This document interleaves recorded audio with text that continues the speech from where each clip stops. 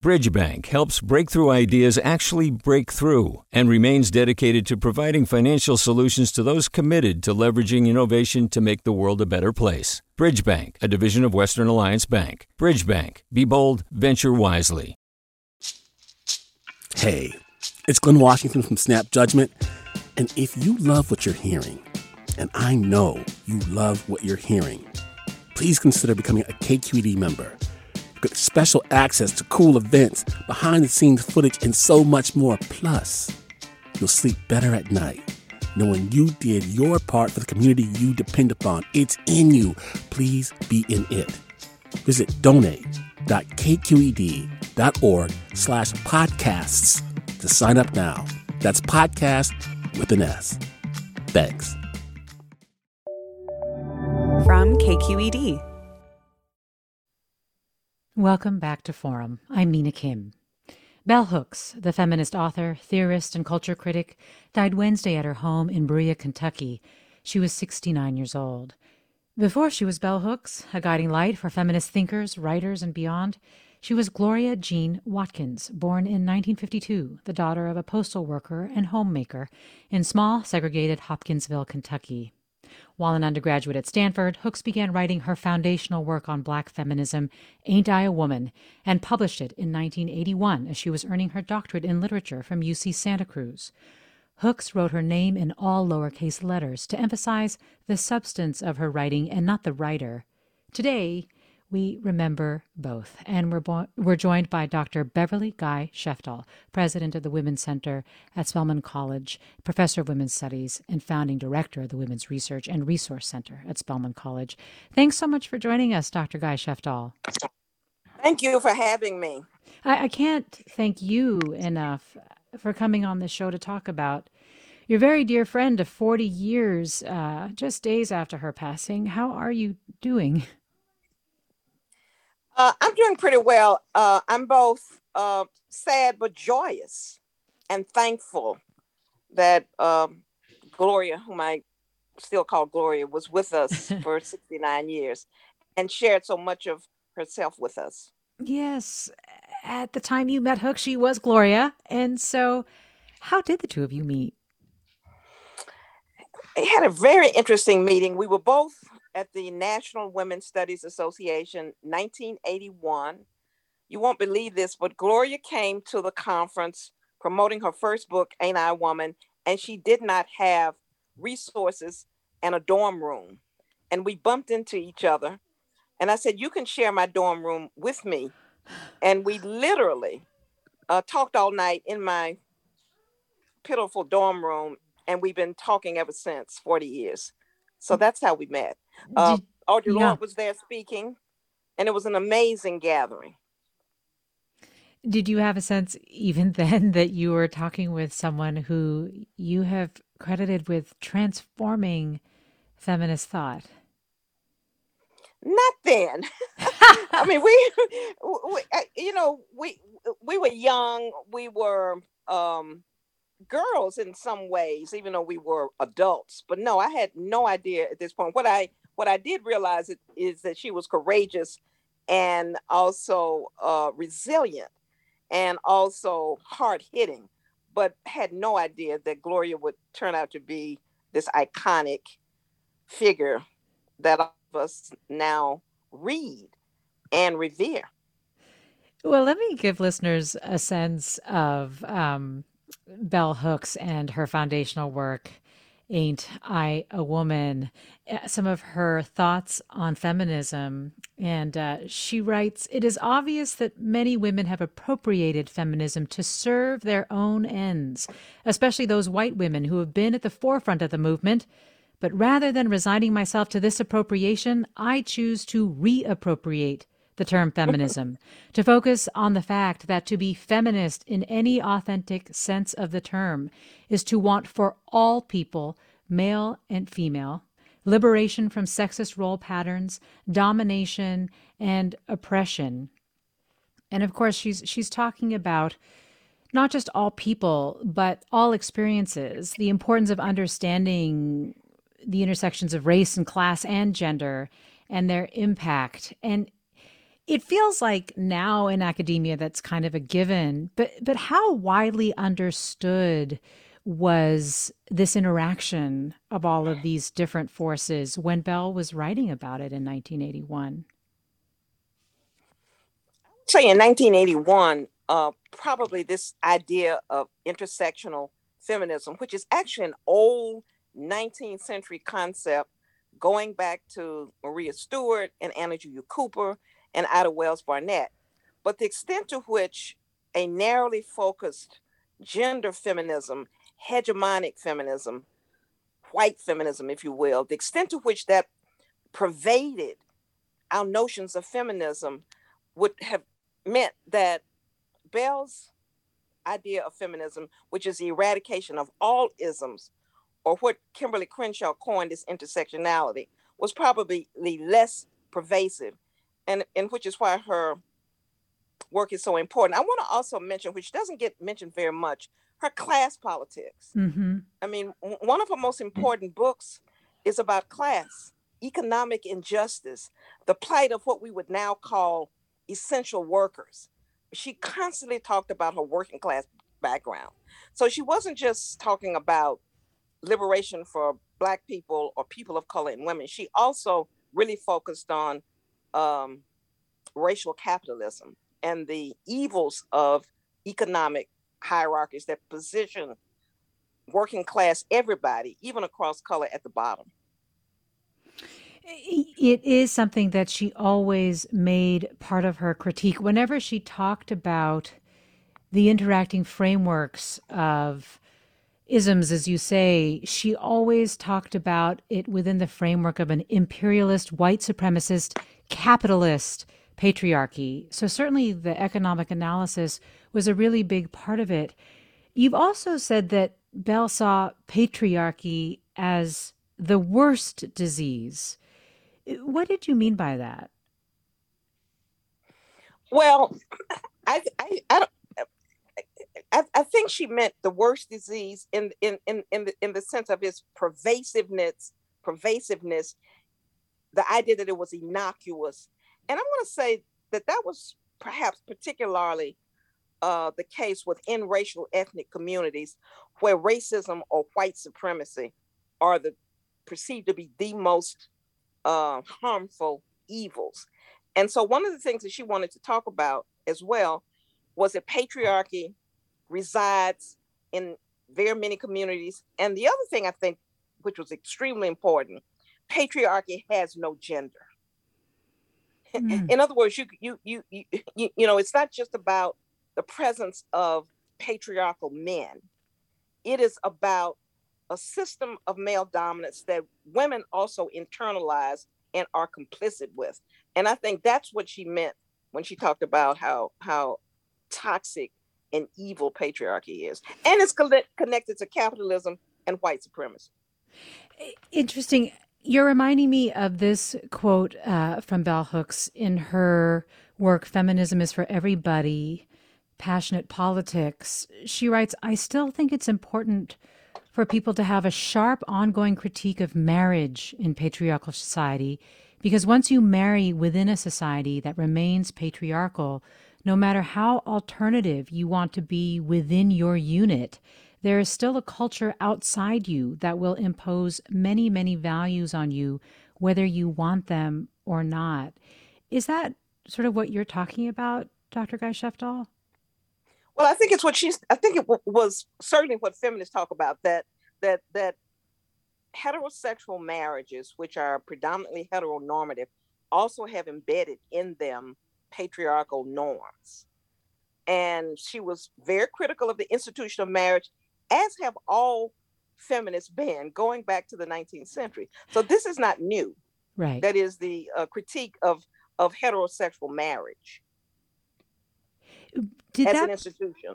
Did that perspective come from personal experience for her, experience of her siblings? Not just the theoretical? Yes. I think it came from her lived experience. I mean, she talks about her patriarchal household. And when she says patriarchal household, she's not just talking about her father. She's talking about a household in which patriarchy is pervasive. And so what that means is that even the women in the family are complicit. So it came from her lived experience. It came from her reading feminist texts which critique the institution of marriage.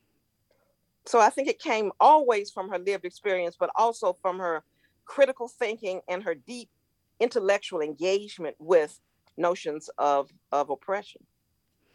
We're talking with Dr. Beverly Guy Sheftall, professor of women's studies and founding director of the Women's Research and Resource Center at Spelman College, also an adjunct professor at Emory University's Institute for Women's Studies and president of the National Women's Studies Association. We're talking about the life and legacy of writer and educator and feminist Bell Hooks, who passed away Wednesday.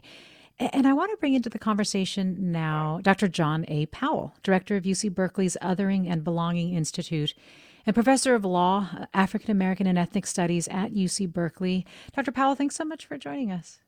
Thanks for having me.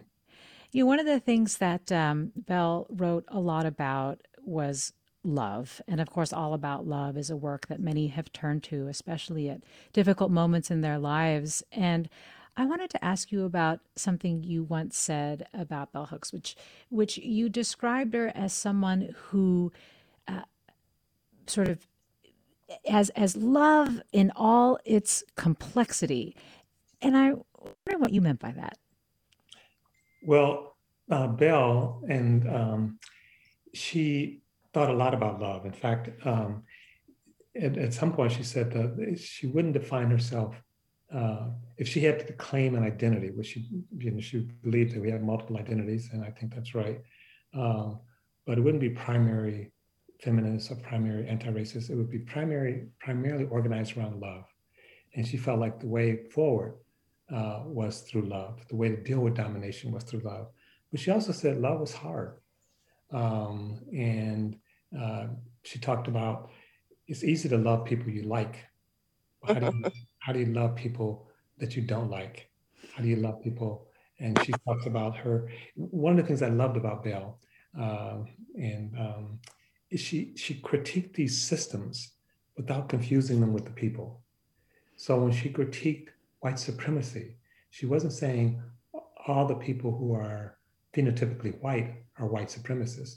The point that Beverly just made in terms of when she critiques patriarchy, she's not just talking about men, she's talking about a system. And I think that's really important because I think sometimes when we critique these systems, we also assume they're the same as the people. So she had an expansive view of love, and she felt like that was really our deep grounding. She calls herself a Christian Buddhist, and she practiced seriously. Yeah, there's so much in what you said that's actually reminding me of a cut of tape that we have where she talks about love and she talks about men. And I'd like to play that now. We've always thought of our heroes as having to do with death and war. And, when we think of Joseph Campbell and the whole idea of the heroic journey, it's rarely a journey that's about love. It's about, deeds that have to do with conquering, domination, what have you. And so part of what I wanted to say to people is that living as we do in a culture of domination, to truly choose to love is heroic. To work at love, to really let yourself, understand the art of loving. She is there kind of doing what you just described, John Powell, where she's talking about patriarchy and the system that men are subject to, and at the same time talking about love and the role of love in addressing some of those things. And she also, you're reminding me of another quote of hers when you talk about how she did not see white people as white supremacists per se, but she was always talking about systems and holding people accountable, yes, for systems that they perpetuate, but never forgetting the person. So, for example, I think in a conversation with Maya Angelou, she said something like, for me, forgiveness and compassion are always linked. How do we hold people accountable for wrongdoing and yet at the same time remain in touch with their humanity enough to believe in their capacity to be transformed? Is that what you were thinking about, John Powell? Yes, it is. And part of it, I was thinking about Bell most of last night, but it's hard to put her in a box. She had, we now talk about fluid identities and gender fluidity and intersectionality. Bell lived all of those. And so she was willing to, yes, talk about white supremacy, but she then would say, I have wonderful friendships with white conservative men. And so sometimes people would take exception to that. It's like, what is he doing here? And the conversation I had with her, it's like, this person's not cool.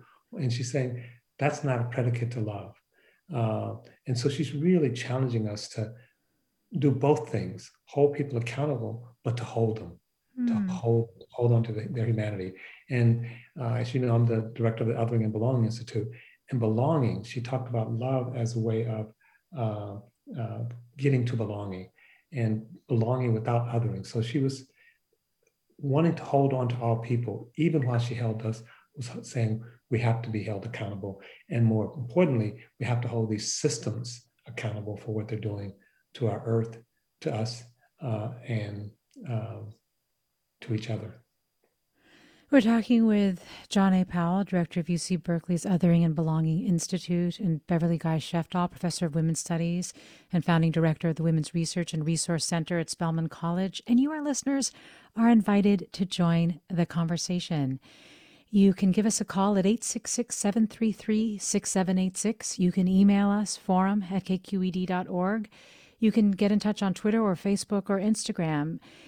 Share your thoughts on what Bell Hooks and her work means to you. Is there a favorite book or quote of hers in particular that sticks with you, or do you have a memory of encountering her work and how it impacted you? And actually, we did have some listeners share their thoughts in comments and also in voicemail. And I want to share this voicemail from Lisa Gray, who commented on the impact of Bell Hooks. Lisa Gray is from Oakland. Here she is. My name is Lisa Gray, and I'm the executive director of the Voices of Our Nation's Arts Foundation, an organization dedicated to elevating and amplifying the voices of writers of color. I first met Bell Hooks when I was an undergrad at Spelman College. We were assigned teaching to Transgress in one of my classes, and it really opened my eyes in terms of what it means to engage in the act of educating others. More importantly, works like Bone Black helped me frame who I am as a Black woman in America. I see that as a liberation text, a text that allows us to embrace ourselves as Black women in a place, in a space that doesn't always value or acknowledge who we are.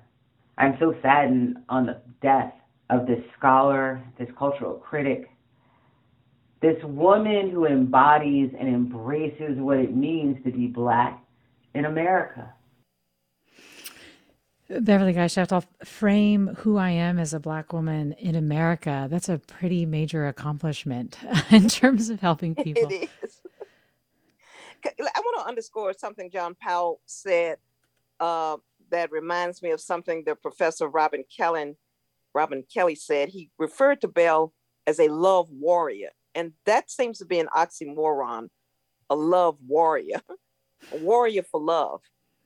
In addition to which, she was a warrior for not just Black folk, but poor folk, working class folk, indigenous folk, men. So this idea that anybody could speak for all of those human beings in the world in the ways that Gloria did, and always, of course, at the forefront, at the center, was a plight of Black folk, and particularly the plight of Black women, is one of the reasons that there's this outpouring of love and reverence for her over the past day, which is just extraordinary. I don't know if John feels the same way. It has been one of the things that has made my sadness go away. Well, I'm so glad to hear that. Which loved More on herself. Bell Hooks after the break. This is Forum.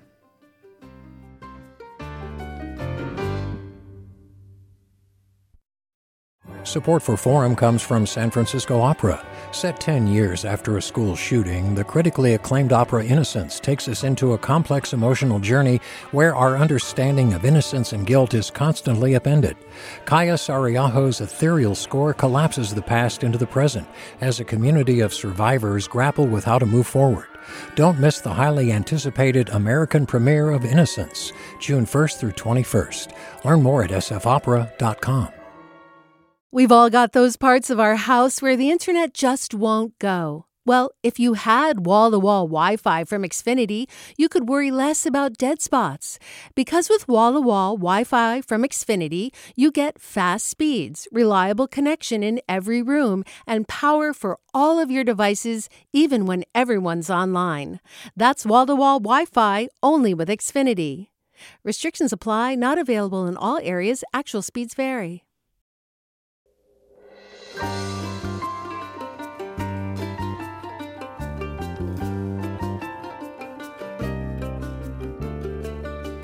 Coming up Monday on Forum, we talk to NPR investigative reporter Tim Mack about his new book, Misfire, Inside the Downfall of the NRA, about the embezzlement, clashing egos, and culture of abuse under NRA CEO Wayne LaPierre, and how financial misconduct may be what brings the once powerful gun rights group down. To listen to past shows and subscribe to our podcast, visit kqed.org/forum. For the latest updates on our programs and guests, find us on Facebook, follow us on Twitter, and check us out on Instagram.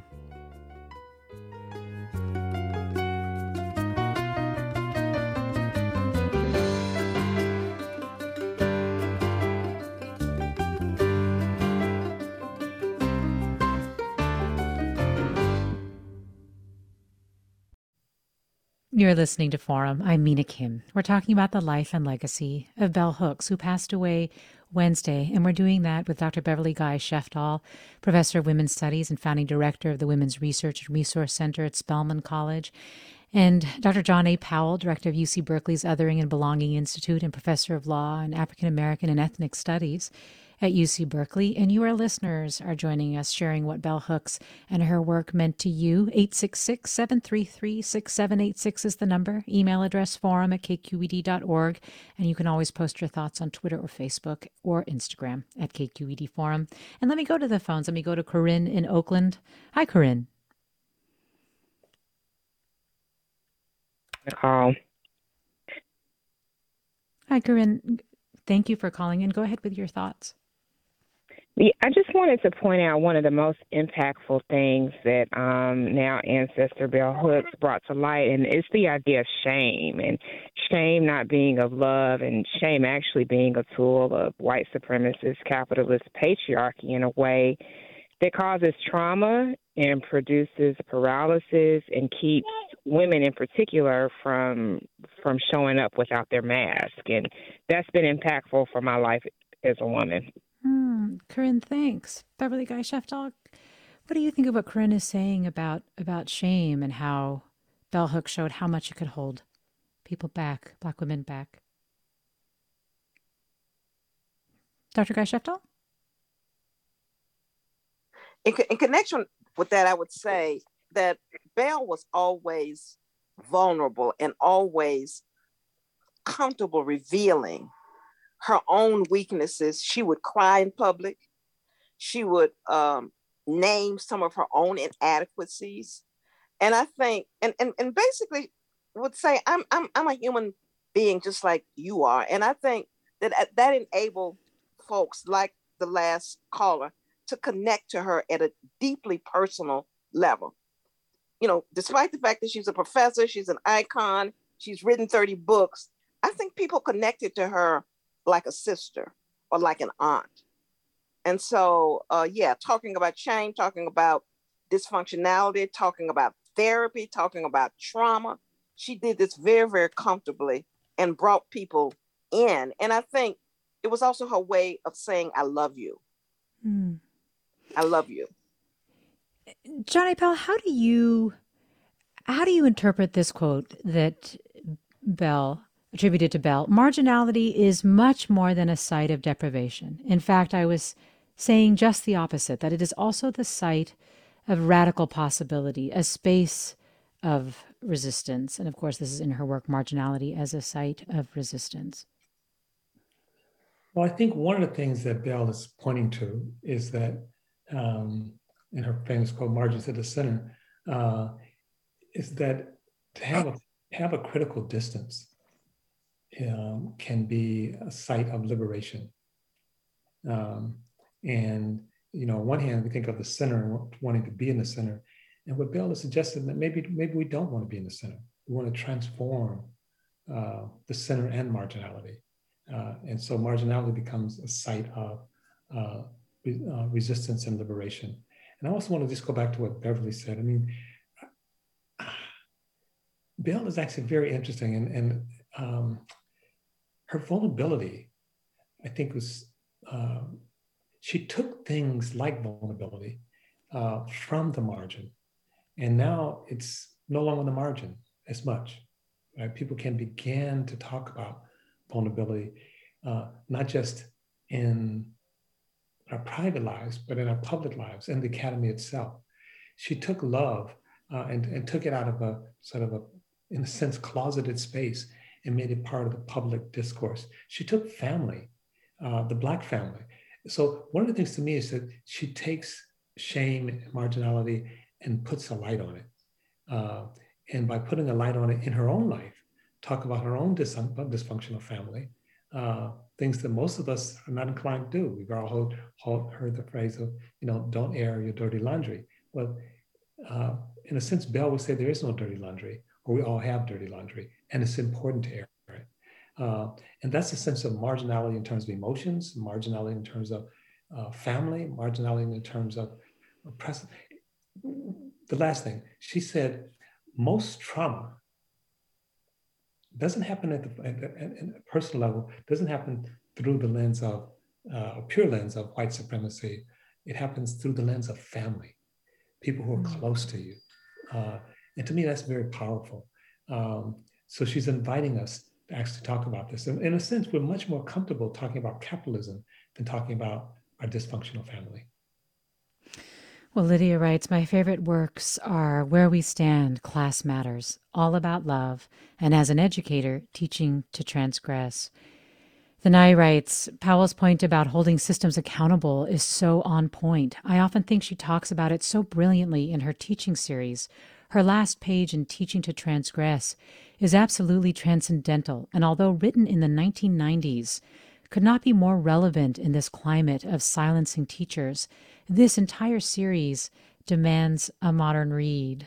Beverly Guy-Sheftall, would love to get your reaction to that last comment. And the relevance of teaching to transgress today. Oh my goodness. When you critical race theory, for example, would be an example of teaching to transgress. And think about the ways in which it is under attack. Bell really did understand the power of teachers and the power of naming, as John said, naming the systems of domination. And she thought that we should talk about these in our classes, not just in our college classes, but in K through 12. And so in some ways she was prophetic, because think about the ways in which now professors and people who teach about race and capitalism are being literally thrown under the bus. And you have public schools all over the country banning books about slavery. So she really did understand that teachers had the power to not just transform their classrooms, but also transform society. Yes, education as the practice of freedom was the subheading to Teaching to Transgress. And she was such proponent of critical thinking. I guess that sounds like a funny way to describe it, but just about the transformative power of being a critical thinker and having education be a site for allowing people to be critical thinkers, to resist dominant ideas of how they should learn, what they should learn, and how they should grow. I'd like to play a clip of her talking about critical thinking. Here she is. I think thinking critically is at the heart of anybody transforming their life. And I really believe that a person who thinks critically, who maybe extraordinarily disadvantaged materially, can find ways to transform their lives that can be deeply and profoundly meaningful in the same way that someone who may be incredibly privileged materially and in crisis in their life may remain perpetually unable to resolve their life in any meaningful way if they don't think critically. We're talking about bell hooks with John A. Powell of UC Berkeley's Othering and Belonging Institute, also a professor of law, and Dr. Beverly Guy Sheftall of Spelman College, founding director of the Women's Research and Resource Center there, as well as a professor of women's studies. And you, our listeners, are with us sharing your comments about what bell hooks work means to you. Lorraine writes, back in the 70s, early 80s, we were activists in our Bronx neighborhood and formed the Bronx Women's Coalition. We were working class women. We lived in a neighborhood beset by poor housing, healthcare, childcare, and violence. When we read Bell Hooks, Ain't I a Woman? When we read Bell Hooks, Ain't I a Woman? We knew we were on the right track, addressing all of our issues as working class women, working to upend capitalism's control over our lives, beginning in our neighborhood. We found our voices in and through her work. Thank you, Bell Hooks, for your profound understanding of the impacts of classism, racism, and patriarchy on our lives. Lorraine, underscoring there, Dr. Guy Sheftall, what you were saying about just her class analysis and how impactful that was as well. And Paz writes, Bell Hooks didn't have to, but she taught me how to be a good and compassionate man of color and how to live into accountability. Something that we will share beyond life and death is our love for the Buddha Dharma. Her recent article in Lion's Roar Toward a Worldwide Culture of Love is so rich and reminds me of something her teacher Thich Nhat Hanh said. The next Buddha will be the Sangha, meaning our liberation is interdependent with love and connection of community. John A. Powell, would love if you have any reaction to that, but also just to get your thoughts on community. She, at one point in Teaching Community, writes, dominator culture has tried to keep us all afraid, to make us choose safety instead of risk, sameness instead of diversity, moving through that fear, finding out what connects us, reveling in our differences. This is the process that brings us closer, that gives us a world of shared values, of meaningful community. So that's such a beautiful quote. Again, Bell was into radical connectedness. I did a talk with her and I talked about tribes, and she came back and said, we have to reject the notion that they're tribes. We have to reject the notion that they're others. We're all deeply interconnected. And she practiced that. So it wasn't just that she wrote about it. She talked about her daily practice, and her daily practice included reflections, meditation. And so in one comment, when someone's asking her, how does she deal with not being burned out? She talked about Thich Nhat Hanh. She talked about a practice, a spiritual practice. And I think this is really important in terms of movement work and in terms of where we are today, because while it's important, I think, to really challenge these large systems of domination, patriarchy, capitalism, white supremacy, but I think unless they're grounded in a sense of love and a sense of connecting to people, a sense of spirit, I think they can just become angry. I think they can become divisive. And Bell was not against anger. She talked about when she met Thich Nhat Hanh, and she said to him, I am so angry. And she said Thich Nhat Hanh's response was to say, use it as compost. Use the anger.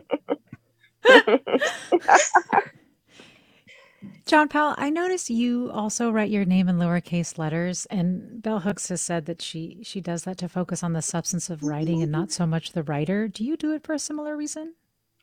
Well, it's interesting that you asked. I mean, in one conversation with Bell, one of the things I love about Bell, someone asked us that question, and she said, her response was, I'm not going to talk about that. And she say, and John's been copying me. Well, I'm a little older than Bell. I started that before Bell. No, I'm glad to be in her company. Similar, I mean, basically, I thought that not only the Capitals was actually emphasizing our self-importance. It was an ego statement. And It was, as I sometimes say, my first venture into the decentered self. Can we be in relationship, not just with each other, and again, this is in Bell's writing, but in relationship with the earth, in relationship with the universe. And for Bell, it was like, focus on my writing, don't focus on me as a person.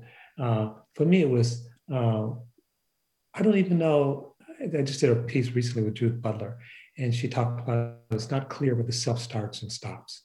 And to me, the capital actually creates a sharp boundary, and the lowercase suggests that interconnectedness with each other and with the universe.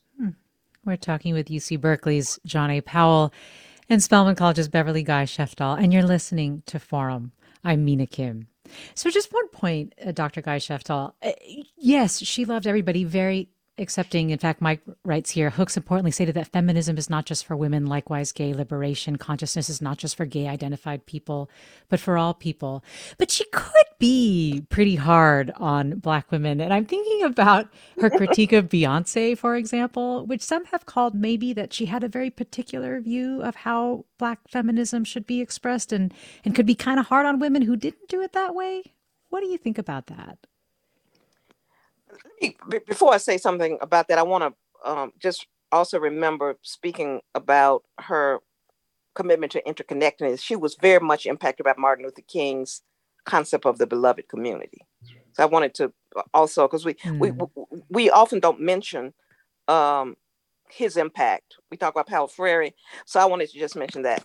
I think I had many conversations with Bell about the Beyonce so-called controversy.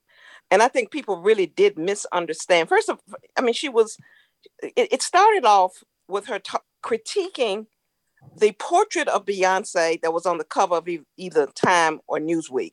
And she talked about the co-optation of that occurs in popular culture that has a very powerful and negative impact on young people. And she was talking about some of the worst values of American popular culture: celebrity culture, excessive materialism, individualism. And so in that Q&A period, when she was on the stage, she said a whole lot of things. And one sentence got pulled out of that comment, that Beyonce is a terrorist. And so I think that it'd be interesting to hear what John has to say about that. But again, I think what Bell said was taken out of context.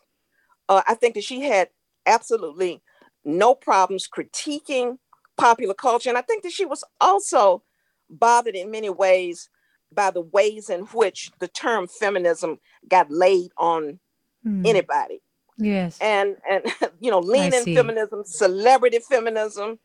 And it wasn't even so much Beyonce who was calling herself a feminist initially. It was other Black women.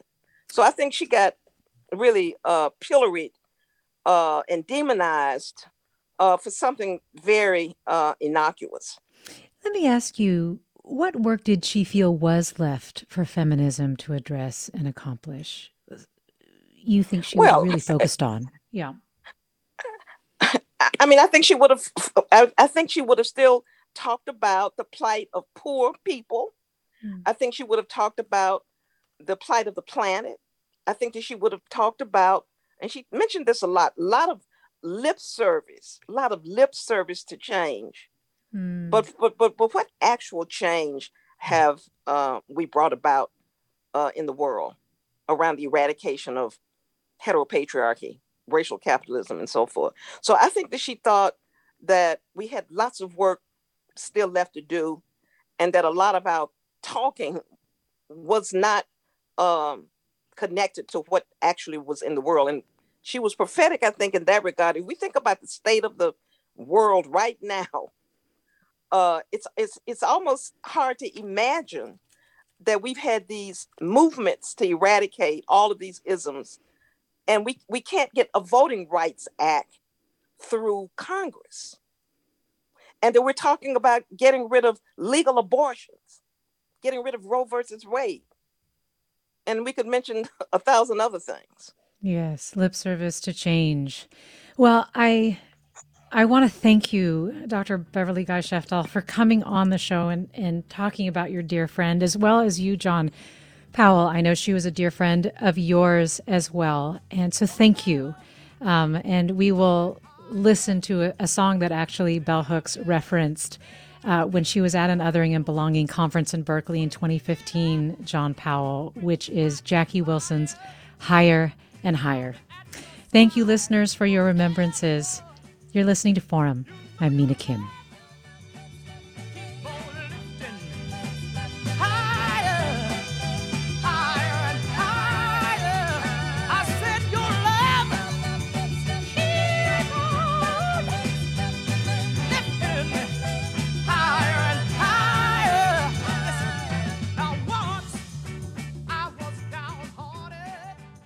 Funds for the production of Forum are provided by the members of KQED Public Radio, the Germanicos Foundation, the Generosity Foundation, and the Heising-Simons Foundation. Support for Forum comes from San Francisco Opera. Set 10 years after a school shooting, the critically acclaimed opera Innocence takes us into a complex emotional journey where our understanding of innocence and guilt is constantly upended.